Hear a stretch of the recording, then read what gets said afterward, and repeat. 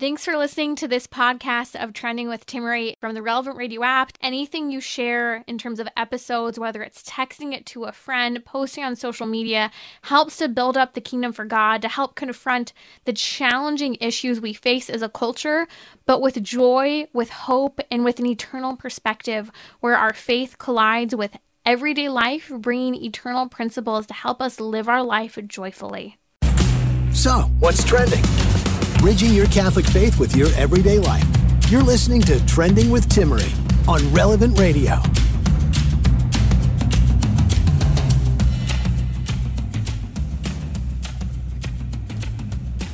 Have you heard about this trend of asking your wedding guests to not take photos at your wedding? I actually didn't know this was a thing until recently. Apparently it's very popular. I get it, and I don't.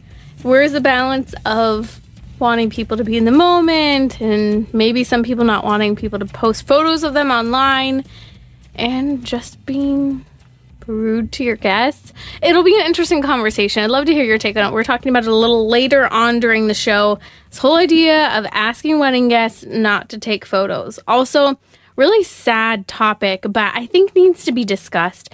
And I want to offer some resources, and that is for healing after abortion. I recently learned about this massive trend on TikTok, the social media platform TikTok, of videos being made, montages of farewells to children, where a baby's voice is, a childlike baby voice is talking, and there's the short chronicle in about 30 seconds of a woman's abortion story.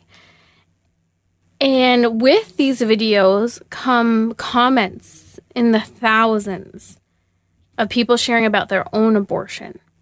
And I want to share with you a little bit about that because it touches on the fact that we need to talk about healing after abortion, but we also need to talk about why women deserve better than abortion. You're listening to Trending with Timmery here on Relevant Radio. We're unpacking, kicking off this hour, our Theology of the Body series, and we're talking about an interesting topic, and that is lust. It's a topic that's really interesting to hear because I think this is one of those moments where our Catholic faith separates us in many respects from other faith perspectives. So we're unpacking Pope St. John Paul II's Theology of the Body series. We're on Catechetical Talks 24 through 27, and joining me today is Father Tim Grumbach. He is the chaplain at Bishop Alemany High School in the Archdiocese of Los Angeles. He also serves with many youth-facing organizations such as Young Catholic Professionals, Life Teen, NET, and other programs forming the next generation of Catholics. And today we're unpacking the topic of theology of the body. I have really enjoyed this new section of theology of the body that we're diving into on the Sermon on the Mount, where we actually unpack this key passage from the Sermon on the Mount, chapter 5, verses 27 through 28, where we read, Jesus says, "You have heard that it was said, 'You shall not commit adultery.' But I say to you, whoever looks at a woman to desire her has already committed adultery with her in his heart." And so today we're going to unpack this. What does adultery of the heart mean? What does this have to do with threefold concupiscence and that interior life of the human person? Does what you think actually come out as to a sin? Could you think something that's a sin? You can't. We're going to talk about that today with Father Tim Grumbach. Father Tim, welcome back to Trending. Always good to be here, and it was a wild summer. I was all over the place, and yeah, definitely with Life Teen and Focus and NET, but it's good to be settling back in at school, and they've actually got me teaching classes this year, and so I'm really excited to take on a classroom full-time, and it's a very different way of life, but it's really opening up my heart to these students in a new way, so I'm glad to be able to be here with you. Thanks for joining me. Let's talk about adultery of the heart. In Pope St. John Paul II's Theology of the Body, Pope St. John Paul II starts to point to that key passage from the Sermon on the Mount, chapter 5 of Matthew. And Pope St. John Paul II is emphasizing that we're talking about this challenge in the culture of this desire of the heart and how our interior life, what actually goes on in our interior life, actually matters. And Pope St. John Paul II, and kicking off all of this, Father Tim, we've been building on these key concepts, and we already unpacked the original states in the garden, such as original innocence, that God's intention for the human person was this original happiness, this union with him, where we understood ourselves so well that even in our nakedness, we were comfortable. And the spousal meaning of the body was understood. The mystery of the gift of life, all of that was present. But after the fall comes this great challenge. And St. Paul in Romans actually talks about how we need to understand now that the commandments, even after the fall of the human person, are still written on our human heart. And with that, tying it in to what Jesus Christ says about our interior life, Pope St. John Paul II is taking our focus to ponder, what does it mean when we talk about sins of the heart? Right, and he reveals the human heart as giving meaning to the whole human person. And I love that he looks at this line, which is one of the most challenging lines in the gospel, especially today, when lust is so prevalent. And a lot of the times, maybe our experience of lust is almost like we're victims of a culture that is throwing so many images at us, and a cultural and sexual revolution that is really going on the offensive against us. So Jesus' words that those who look at a woman with lust are committing adultery with her already. So these are really challenging words, but it just shows that Jesus is deepening our hearts at the same time that he's calling us not just, well, first of all, Jesus says in the Sermon on the Mount that he has not come to abolish the law, but in each of these moments, he is calling us to a deepening of the law, recognizing the law as more than simply our actions, but is an expression of our hearts. And the human heart is where we find that the meaning of who we are. So Jesus, and I cannot emphasize this enough. Jesus is not going to command anything of us that he doesn't also give us the grace to accomplish it. So we may hear this as like, there's no way I'm going to be able to not look at people in this way, Jesus.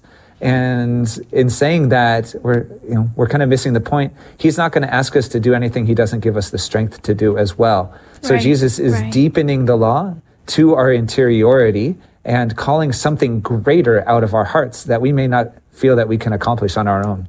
There's a significant line where Pope St. John Paul II says, we are dealing with a desire directed. And I think that's significant because I was with a group of young people recently, and a young man asked me, he said, I'm really trying to understand that if there's a thought that occurs in my head that, maybe there's this desire for a woman that initially comes up where I'm thinking about this woman or I have this image of her in my head, is that immediately a sin if I have that? And we were talking about how there's a difference between how you might experience a thought and whether or not you indulge with it. And that's why I think what Pope St. John Paul II says when he talks about desire directed is it's what we do with our thoughts. How do we direct our thoughts once something occurs, especially for men who are so visual? I remember reading a book that really chronicled how visual men are, very different for me as a woman and just in general. I was shocked by just the way a man can hold an image in his mind very differently from women. And so when you mentioned earlier that Jesus is talking about how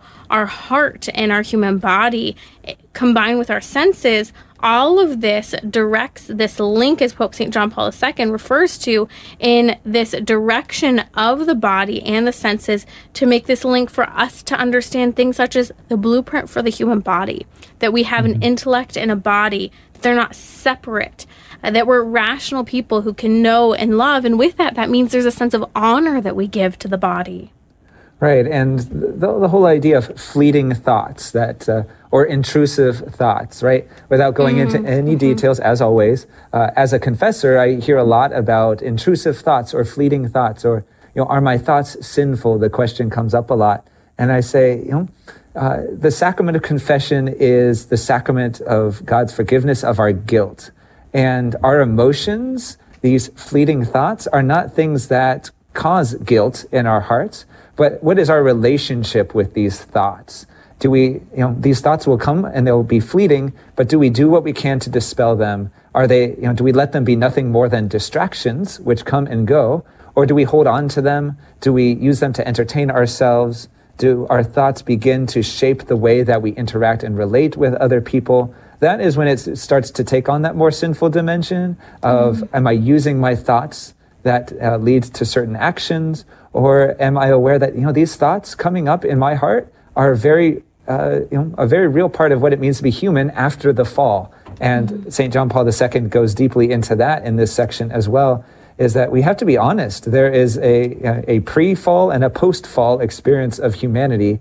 And we very much live in the post-fall experience of humanity, redeemed by Jesus Christ, of course, but we are still experiencing that concupiscence, which we'll get to in a little bit, that we have to recognize the reality of where we stand as humans. Let's be where we are standing on our feet, and that's where God wants us to love and to be aware of our feelings, our thoughts, but know that there is a discipline to the way that we use our thoughts and our feelings, knowing that our emotions, they come, they go. How do we use them, and how are we aware of them? I like to think of it as active versus passive. We can have a thought or experience that occur, but it's what we do with that, right? And passively, we can make the mistake of not doing anything, right? And that is still a problem. If we think, oh, well, hey, I'm just having these thoughts, I'm just going to stay here, maybe not take it further per se. But so that is an action in and of itself. Versus passive, you have this experience and you choose to redirect your mind, your actions. And then there's active thought where we're entering into that desire and we're directing ourselves into those thoughts. So I think that's significant because we don't have these kind of conversations. And if you tie this, as you said, Father Tim, to concupiscence, that fallen state of human nature, I think it helps to reveal a little bit more. If you're just joining us, you're listening to Trending with Timmery here on Relevant Radio. That's Father Tim Grumbach. He's a chaplain at Bishop Alamany High School in the Archdiocese of Los Angeles. Father Tim, as we're unpacking this Theology of the Body series, let's talk a little bit about the threefold concupiscence. It's interesting because it's only with the fall of the human person that concupiscence becomes normative among people. Fundamentally, there really was this underlying sense of goodness about the human person, all of creation, but in particular, it was a human person who was very good. And part of what I love about Pope St. John Paul II's work is that he emphasized God's original vision for the human person was that original state of happiness and union. And with the fall, that severing of grace occurred. And so it's not the choice of God to give us concupiscence, to have this threefold temptation, but it's what happens when we're severed from that life of God, when we miss the gift of what God has given to us. So let's talk a little bit about that threefold concupiscence of flesh, the eyes, and pride of life. Right. And one of my least favorite sayings is when people will say, like, well, Father, I've sinned, but I'm only human. I'm like, well, sin does not make you more human. Sin is not what makes you human. I actually would say that sin actually makes us less human, but also I have to be careful when I say that. I'm not saying you come into the confession and you're barely human. No, that's not what I'm saying. I'm saying that, in your humanity, the way that God created you is not as sinful, but we do have something fallen about our nature. It's deprived of certain grace, but not depraved. There's something fallen about our nature, but we are not totally corrupt, we believe as Catholics. And so this language from the first letter of St. John, that you have the lust of the flesh, the lust of the eyes, and the pride of life, that John Paul II beautifully goes into this as a reality and as the historical man, that Jesus is not just talking to the people, not just talking to Adam, not just talking to the people in front of him, but is talking to us as well. And you don't have to look far to realize that, we have certain disordered affections, disordered desires, that we will sometimes love things and use people, and that's getting it backwards. And so if we can love God above all things, then that's the love that God has created us for. But if we love things before God, then we're falling into that very real threefold concupiscence, this temptation towards disordered relationship and towards temptation, towards sin.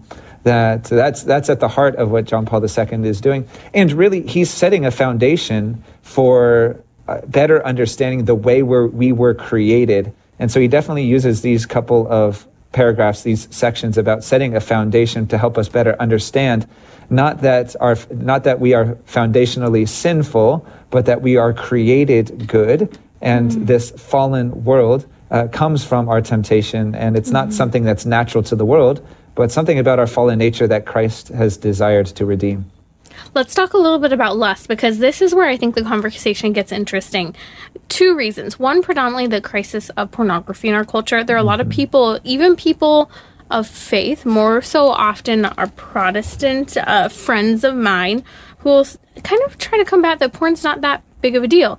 And even Catholic people will say this too, but I really grew up with a lot of Protestant friends, and it was interesting to see many of whom just said, what's the big deal? You're not actually doing anything. But it goes back to this statement of Jesus in Matthew 5 in the Sermon on the Mount, that even to desire her, you've already committed a sin with her in your heart. And it's interesting because there was a big debate earlier this year going on yet again when Matt Fradd, the Catholic speaker, had Dennis Prager on. And I grew up on Dennis Prager, and I remember as a little kid hearing him on talk radio, and he would always talk about how lust was a good thing. Lust is great. There's nothing wrong with lust. There should be passion. And parsing it out, he wasn't just talking about passion. He thinks lust is okay. You can think and indulge whatever you want in your mind with a person. And there's fundamentally a difference between us in looking at this, and even interestingly between, for example, our Jewish counterparts on this topic. Because what Jesus is saying is that no, it's not just the physical action, it's actually what you think. And so I think it's important when we're talking about that, Father Tim, to emphasize there's a difference between passion and lust. Passion is a great thing. We even used to talk historically more about eros, right? That love of passion as a good thing, as long as that's not exclusively the only thing that is had. And even Pope St. John Paul II talks about that in his writing, that historically we talk about eros as a good thing. Someone should desire their spouse or desire the person they're going to marry. But again, virtue needs to enter into the conversation. And so let's talk about that, because I think we live in a culture that says I can consume whatever content and think about anything I want, whether it's porn or it's a movie with inappropriate scenes, shows, you name it. But we can sin with our eyes, and I think that's so significant. We can sin within our minds as well. Right, and John Paul II makes it very clear that this look, this gaze upon the other outside of the sacrament of marriage can be a sinful thing. And he has a very interesting section where he suggests that a married man can look at his wife with desire, with attraction, but that it is something that must be purified by the sacrament of matrimony. To look at a woman in that way outside of marriage, it becomes a sinful thing, because you're desiring that union with somebody that you're not married to, and you don't have the grace of the sacraments to purify that.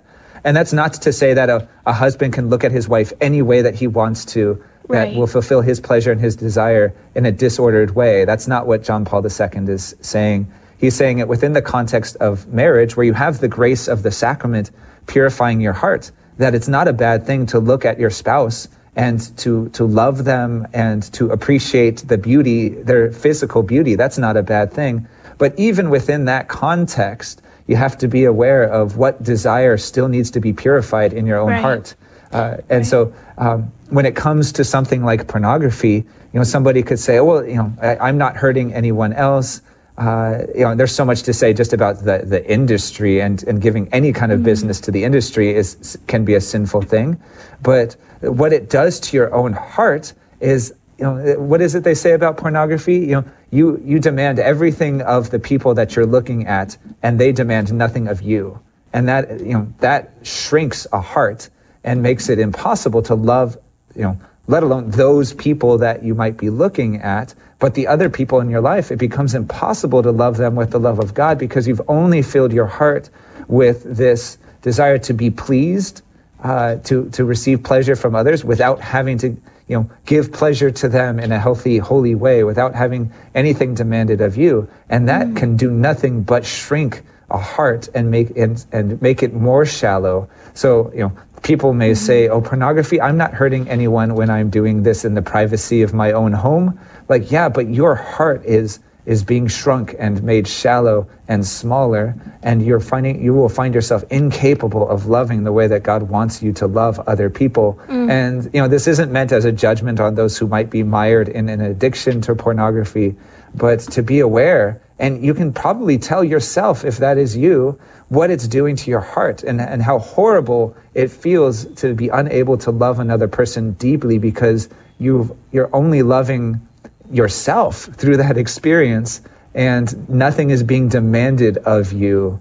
And that is the kind of love that Jesus on the cross calls us to. So to be unable to love that way, it very much shrinks, shallows, and makes smaller the heart of a Christian. And I think that another way to show this too, when you're seeing the difference within the context of marriage, of being purified, your desire being purified by the sacrament, you also have to call within marriage, you're called to serve and love and embrace the whole person, to not just reduce them to their body parts and to pleasure, but you're joining a life together in service and communion. So there is a lot that can go wrong. There's a lot, and lust can occur within marriage too, if you are simply reducing, looking at someone in a reductive way. And I love in the translation that Pope St. John Paul II actually puts in parentheses in the translation of Matthew chapter 5, verse 27. He says, "But I say to you, whoever looks at a woman to desire her," and he says in a reductive way, Pope St. John Paul II adds that, "has already committed adultery with her in his heart," where you're exclusively reducing her. And so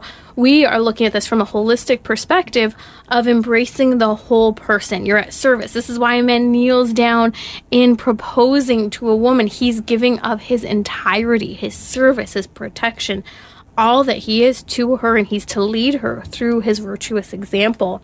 Father Tim, let's talk a little bit about shame. If you're just joining us, you're listening to Trending with Tim Ray here on Relevant Radio. Pope St. John Paul II refers to shame as a boundary experience or a limit experience. He says this because prior to the fall, there was no shame. There was comfort in nudity. There was comfort in understanding the purpose and function of the body in the generative dimension of new life.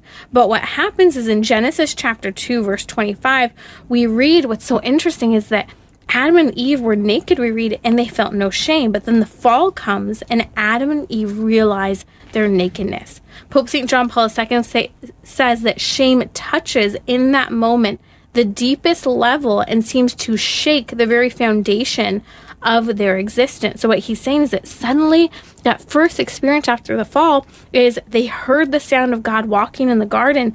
They hid themselves from him. They were afraid. They covered themselves. And it's so fascinating that Pope St. John Paul II, Father Tim, ties together fear and shame. He says a certain fear is always part of the very essence of shame. And yet what we see Adam do is that he points to his fear, but he doesn't point to the actual problem. He points to that discomfort that was present within the sin. Yeah, and pointing to that. And you could say, in a way, it's almost like when someone makes a victim of themselves. I'm not denigrating actual victims, but when someone makes a victim of themselves without acknowledging what they've done wrong, that can be a negative way of expressing this. And I like to make a distinction between humility and humiliation. That Adam and Eve could have experienced this in humility, we've just been attacked by the serpent, but we didn't give in because we want our hearts to grow larger in this experience of weakness.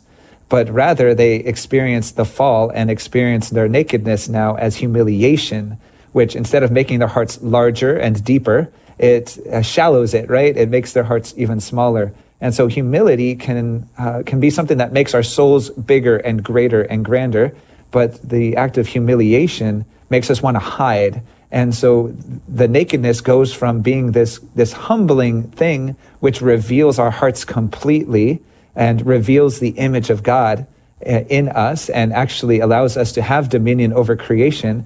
It corrupts it, twists it, and turns it upside down, so that now our nakedness is a shameful thing that we must hide, that we're afraid reveals too much of ourselves, and ultimately, kind of humiliates us and turns it backwards. So now we're under the dominion of the creation around us through our weakness and our ability to get sick and to be hurt and to die. And so it's this great twisting where the serpent could not create anything of his own, but he could only make us doubt God's goodness. And John Paul II, I love the language he uses here to describe what the serpent's action is against Eve, is that he leads her to doubt the goodness and the gift, the denial and the doubting of the gift. And that just makes my heart break, that was the enemy's weapon against us and continues to be, is not to attack us physically, but to make us doubt God's goodness. And that's what happened in the garden, and that's what turned nakedness into shame. It reminds you what Pope St. John Paul II says when he says, a man in some way loses the original certainty of the image of God that was expressed in the body. And I thought that line was so profound. I'll just say it again. Man in some way loses the original certainty of the image of God expressed in the body. So what Pope St. John Paul II is saying is that a man and woman participated in the world in a way that gave deep joy and peace. And they lost that, as Pope St. John Paul II says, and that when they lose living in the truth, they lose the very value of their body. But he also said they lose simplicity as well. Right, in that language of loss, he also says that that concupiscence is a lack. There's something lacking now, and original sin, we could think of something that's attached itself to our hearts. But I actually like the language as well, that it is something lacking from us, our sonship, our daughterhood, our relationship with God, that there is now something lacking. And so concupiscence doesn't add anything to our humanity. It's actually having taken away what best expresses our humanity in nakedness. And we think of it as a vulnerability. And ultimately, the body is meant to be sacramental. It's meant to reveal the mystery of the human person. It's a visible sign of the invisible beauty of our humanity. And the language I love to use with my juniors as I teach them sacraments is sacraments are efficacious. They do what they say they're going to do. They do what they point to. They don't just point to heaven, they bring heaven down. And our bodies were meant to do that from the beginning, but the enemy has twisted that, and instead of revealing heavenly realities of our humanity, our nakedness is something that shames us, that makes us want to hide those things. And so that was the greatest corruption that the enemy worked in the garden. And isn't that the joy of the theology of the body, that Jesus is here in his coming, his life, death, and resurrection, to give himself to us, to present the grace necessary to live that original state of happiness, to live in joy and peace and in simplicity. Yet again, that's what the coming of Jesus Christ is all about. Father Tim Grumbach here on Trending with Timmerie. Thank you so much for joining me in unpacking Pope St. John Paul II's Theology of the Body in this series. Don't miss an episode. We're posting all of the Theology of the Body series on the podcast, relevantradio.com. So, what's trending? Bridging your Catholic faith with your everyday life. You're listening to Trending with Timmerie on Relevant Radio and the Relevant Radio app. Welcome back. If you have a question, I'd love to take your question today. The number is 888-914-9149. I've been really enjoying a lot of emails that have come in about the Barbie movie and talking about YouTube. Everywhere I go, I was at the grocery store and at church the other day, people said, I'm so sorry, I heard you were banned on YouTube. I was. And I shared a little bit about that last week. I'm going to work on petitioning it because I have all of the data. They tried to accuse me of medical misinformation. If you missed it, they deleted my whole account. Multiple videos that went down one after the other. Someone had a vendetta out, clearly watching closely. But everything's true. The link between abortion and breast cancer, the harm of abortion on a woman's body, the truth about the fact that there are laws, or should I say legislation in the state of California trying to make it so that my children, your children, could be taken away from you as young as 2 years old, simply for the things such as my kid maybe making a joke that she's a boy because she doesn't necessarily understand the differences yet. It's insane. And they got me over, or should I say got me? I didn't do anything. They accused me of medical misinformation. So I'm going to report the facts. We'll see if we go back up online. But again, here's the truth of the matter. We have to tell the truth. We shouldn't be afraid of being canceled. Quite frankly, I expected it. I'm not surprised that it took this long, especially on YouTube. But we need to spread the word via word of mouth. And this is why I hope, if you're asking, what can I do? Tell the truth. Share episodes of Trending. Spread the word. Because what the downfall of being banned on YouTube is that it was a place where a lot of people could discover these topics we discuss, these important trendy topics, whether we're talking about the Barbie movie or whether we're talking about infertility. We're going to give a Catholic take on intrauterine insemination, also gift and IVF tomorrow here on Trending. So if you have some questions of clarification about the church's teaching on that, we'll talk about it here on Trending. But what I want to talk about now is interesting, and I want to hear your thoughts on this. So I did not know this was a trend. Actually, I think I went to a wedding where this was something a few years ago, and I think most people took it as a joke. But this actually happened recently. It's a trend of asking guests not to take photos at your wedding. What do you think about it? Yay or nay? Is there something wrong with doing that? I get it. I get some of the reasons why. I just actually saw this in a family situation. I have a uncle who's getting married out of the country right now, actually, in Bali. Got married this weekend, and we didn't go far away. Actually, I didn't even get a wedding invitation. I'll take that up with him. He doesn't listen to the show, but anyway, he got married in Bali, and my mom's out there for the wedding, which, by the way, please pray for the people of Bali and for my mom as well. They've had 3 massive earthquakes today, and it's pretty mainstream for them to have earthquakes, but it's definitely startling, and they're on tsunami watch still. So praying for safe travels home. But so my uncle did this. He did no wedding photos at his wedding, and I had no idea about this until a video was sent to me of my uncle actually asking my grandpa not to take any photos at his own son's wedding. And I was really intrigued by this because it's a topic I think that for a lot of people we might get. On one side, he's asking, we want people to be present. We want people to be able to enjoy making memories and just really be here. People came from all over the world, and we want them to just be here. You showed up. You chose to be here. Be present. And also, there was the comment made that, well, we're paying a lot of money for a photographer and videographers. And I can also argue that having been married in the last 5 years, we're coming up on our 5-year wedding anniversary, actually. It went by really fast. I remember one of the things that I didn't like about my photos, and even some of the key photos, and I love my wedding photos, but one of the things I didn't like was there were moments that there were really neat moments being captured at the wedding, and there would be 20 phones with the screens up in front before you could actually look at the photo. So you're trying to look at what's happening, and yet there are all these cameras or phones with cameras where people are taking pictures. And it didn't mind me so much that people were taking pictures, but what bothered me was that my photo had all these cameras in it instead of just being able to enjoy the photo itself. Now, it's something you just have to get over. Everyone's photos are things that you don't like. But I was really kind of just thinking about this from the perspective of, for example, my grandpa. My grandpa loves, let me say it again, loves taking photos of everything. He has a photo documenting every single moment that he's been around for. And I will say this, he has been around for everything.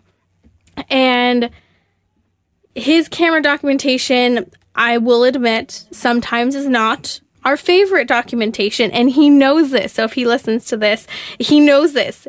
We hate the food mugshots that he takes. He loves to take pictures of people eating because he loves candid photos. But he likes candid eating photos, and there are the ugliest photos. And no, I know my producers are asking probably and will ask for photos. There's so many photos, ugly photos of me taking a bite of a hamburger, taking a bite of some beans, taking a bite of a piece of birthday cake, and just the most awful face. But it's a joy to have all of these photos. And he's never been one to miss the moment. He's documented it, and he's always had a nice camera, and he's always been present for everything. And so I couldn't imagine what it was like for him to be asked by his own son not to take photos at the wedding. And there were plenty of jokes made, and I get it. People were saying we're going to get Grandpa a camera for his shoes. You know what? We might have done that if we had known ahead of time. I don't think anyone knew ahead of time that this was going to be the story. And it was actually interesting because my mom took a video of my uncle asking my grandpa to not take photos at the wedding, which in and of itself is just funny. But then there's my aunt's reaction. She's like holding her face going, what if he takes photos? Thinking, there's no way he can't not take photos. I haven't heard the final consensus on this, whether or not he hid and took photos or not. But just the reaction was so surprising from my mom and my aunt, just looking and going, he can't take pictures? It's Grandpa. And yeah, here's kind of some of my thoughts on this. What do you think? Because this is a new trend. I get wanting to be present for the moment. I completely understand that desire to be present in the moment. I also understand the desire perhaps to, and again, I say perhaps on this one, perhaps to not have photos of your wedding posted before the professional ones go up. I guess you just kind of have to throw your hands up with that one, or if you really don't want people to, you just say, hey, feel free to take photos, but we have professional photographers here, and we ask that we just share our photos first online. That's fine. I get that, especially with, having children. You want to share your first pictures of your baby, and everyone wants to share good news. And I think that's part of that, is that you want to share good news when you hear it, but sometimes it's not your good news to share. And in the age of social media, I think we've lost that perspective at times. And I also want to come back to that idea of being present for something, because I'll never forget. I was traveling outside the country in Europe for the first time, and here we are in Europe.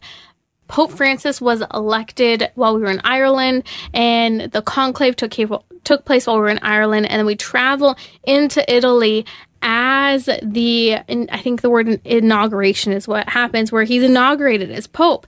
And after that, we were there for one of his very first masses in Rome. It was incredible.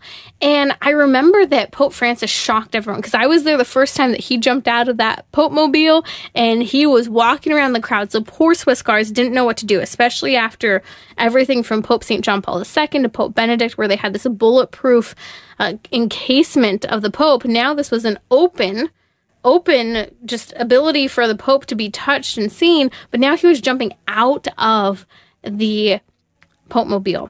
And he was actually reaching into the crowds and blessing and touching people. And right next to me, I wish I was close enough. I leaned as far over as I could over the barricade so that the Pope could touch me for his blessing. And I couldn't quite get there, but there was a woman 2 people over from me. And as the Pope is leaning at her to bless her, and he's literally trying to touch her head for the blessing, this woman has a large iPad between her and Pope Francis. And she's leaning away from him to take an up-close photo of him as he's leaning over the top of the iPad, trying to touch her and give her a blessing.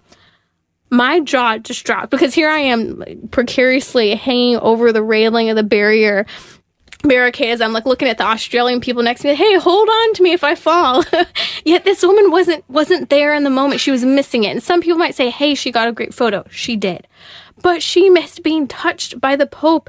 And yes, she still received the blessing. But I think those are those types of moments that I think people really want to try and preserve at weddings, that you're present, you're in the moment. And it's a reminder for all of us that perhaps we definitely do take too many photos and chronicle things. My husband and I had a great evening. We happened to be out at the lake last night during the golden hour. It was a perfect time for photos. And there was that tempting balance of how many photos do you take, because everyone's dressed nice. And it was wonderful. We had some great photos we were able to take. But again, you can't be distracted that you miss that experience that you're in, whether it be with your family or at a wedding or meeting the Pope for the first time. And so I think part of my take on this is to work on being present in the moment, to be watchful with regard to what is and isn't your news to share publicly. And also having a generosity of spirit and being virtuous with regard to understanding other people's perspectives as well, because I think we do live in a time where it's difficult to understand, well, why can't I post a picture of my grandbaby online? Or why can't I post a picture of my child who just got married? It's kind of one of those difficult, uncharted territories that we've been in for a number of years now.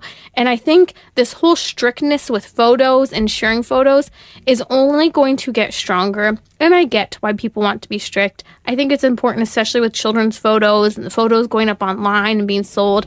I get it. And I thought this was just an interesting, new, trendy thing that continues to happen, and it's food for thought. So if you have a thought on it, give me a call, 888-914-9149, or write me online, relevantradio.com/trending. My email is there where you can reach out. I would love to hear from you. I'll be right back here on Trending, and we're going to talk about a trend on TikTok. It's a morbid trend, but it's showing a real need. It's almost like TikTok therapy for some people, and that is many women, countless women, who are saying goodbye to their babies who they aborted. And in droves, there are thousands of comments with other women saying, I had an abortion too, 3 months ago, 6 months ago, 5 years ago. I want to share with you a little bit about those stories and share with you support for after having had an abortion to heal.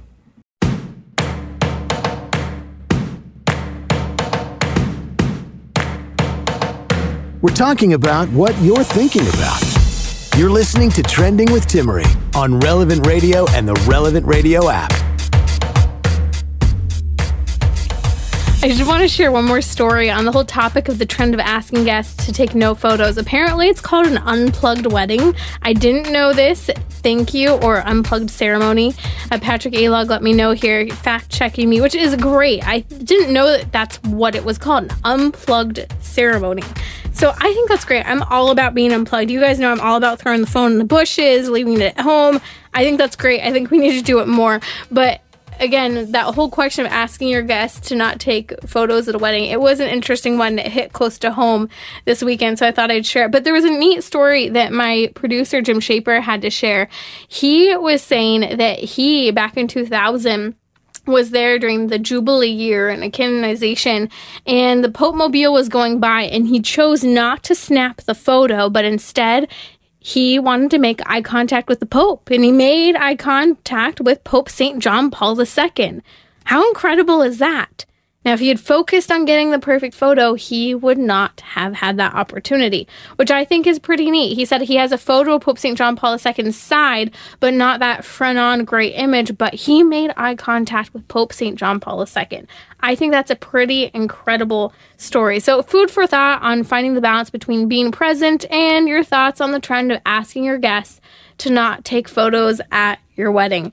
You're listening to Trending with Timmery here on Relevant Radio. I want to talk about what's happening on TikTok. I heard that there are women who are sharing not just their abortion stories, but that they're mourning their abortions on TikTok. And I started looking at videos on TikTok of this. I don't have a TikTok account, but I'll go on occasion when something like this is posted. There are comments in the thousands. So a video goes something like this. Someone usually posts an image of their pregnancy test, maybe an image of their arm when they have an IV in it while they're in the abortion business, so to have the abortion. And they'll often post some sort of photo of themselves within the whole story, narrating it. And the narration is a little baby voice saying, for example, one says, "Goodbye isn't forever. I love you." And one after another, "Mom, I still love you," or "I'll see you again." But here's what's interesting. The verbal text, the written text that is typed out on the video, as you hear this little baby voice narrating it, says, for example, "I had an abortion. Goodbye isn't forever. I would still choose an abortion again. I mourn my baby every day. It's been 6 months, but I would still do it again. I'm glad I made my choice, but I miss my baby." These stories are heartbreaking. One after another, I started reading the comments. One woman said, "I did it 3 months ago. I did it 6 months ago. I did it 3 years ago." One woman said, "I think about my baby every day. I would still do it again." Another woman said, "I felt isolated and had no support." Another person said, "Your angel will come back to you in another soul when you're ready." Another person said, "I had a medical abortion, the most traumatic experience. I still have nightmares." In other words, she had a chemical RU-486 abortion, the one that's being talked about being taken off the market. By the way, one woman after another would say she had a medical abortion. That's a chemical abortion, not surgical. That's where you take it home and do it yourself. And they all say it was the worst experience. One woman said, "I fell in love with someone I've never met. I will forever think about the guilt and shame. All I can think about is my baby." Another woman shared her experience where she said she had the abortion and then the next day her milk supply came in. She said, "My milk supply came in for a baby who wasn't there." Another woman said, "The guilt is real. No one understands." One after another, a woman said, "I had no support. I wish I could go back in time." Many women talk about how physically painful it was, in addition to how emotionally painful it was. Many so-called doctors, people who provide abortions, who kill babies, say that it won't hurt, yet woman after woman said how much it hurt physically. One woman said, "1 year and 3 months, and it still feels like yesterday." A lot of women made comments such as, "I still can't talk about it." Many of such something along the lines of, here's one of them. She says, 5 years, I'm still not comfortable talking about it. They can't even call it an abortion. They can't even say what happened. My heart was breaking hearing these stories, one after another. In 3, 5, 10 words, sharing and expressing their pain from their abortion. If you or someone you know had an abortion, just like the thousands of women sharing their stories on TikTok with strangers, I hope you will write down this resource. You'll share it with a friend who's been through an abortion at an opportune time. Perhaps pray for an opportune time, because healing is necessary after abortion. Supportafterabortion.com. That's supportafterabortion.com is a resource for you to go to. And did you know that most people don't know where to go for healing after an abortion? This is a great tool for people to find a way to put the pieces of their life back together, to stop suppressing the memory that will and does come up. That's support after abortion. One woman after another shared about how physically painful it was, how she has nightmares time and time again. Women deserve better than abortion. Why is it that we have a TikTok social media trend for people to anonymously, or not even necessarily anonymously, with their own aliases, and they have their aliases there, one after another share their abortion, many of whom say they would do it again. Some of whom said they would never. There's a great pro-life warrior here, clearly, who shares about Rachel's Vineyard, Rachel's Hope and Healing. Those are retreats for people who have experienced, who have been through having had an abortion. What I know right now is happening is that after the overturning of Roe versus Wade in 2022, each state is battling over whether or not they will be a pro-life, or more pro-abortion state. But the casualties along the way are women. Women rushing to get an abortion because they're scared their state will ban it. Women choosing abortion because that's what they would always choose.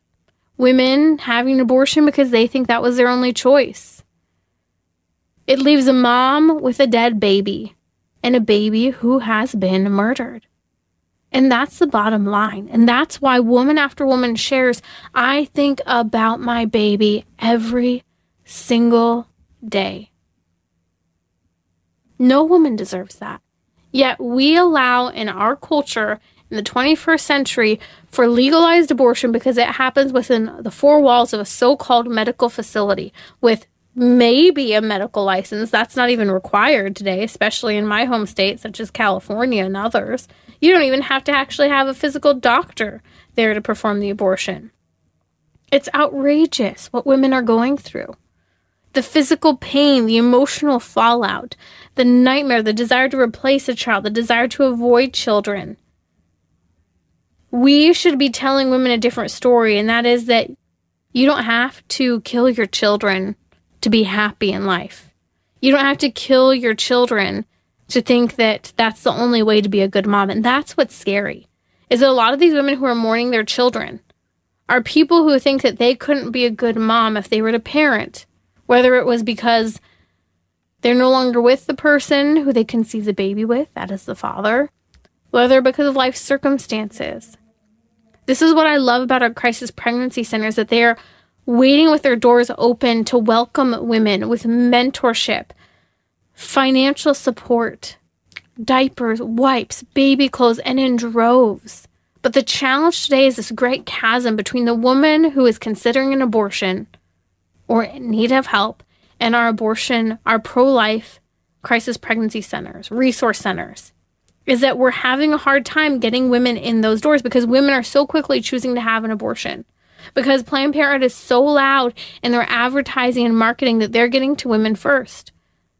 So we need to be relevant to people of childbearing years and talk about the fact that there are countless resources, from mentorship, from housing, from resources if you're interested in an open adoption. Whatever it is, there are unlimited resources at the fingertips of crisis pregnancy centers and churches.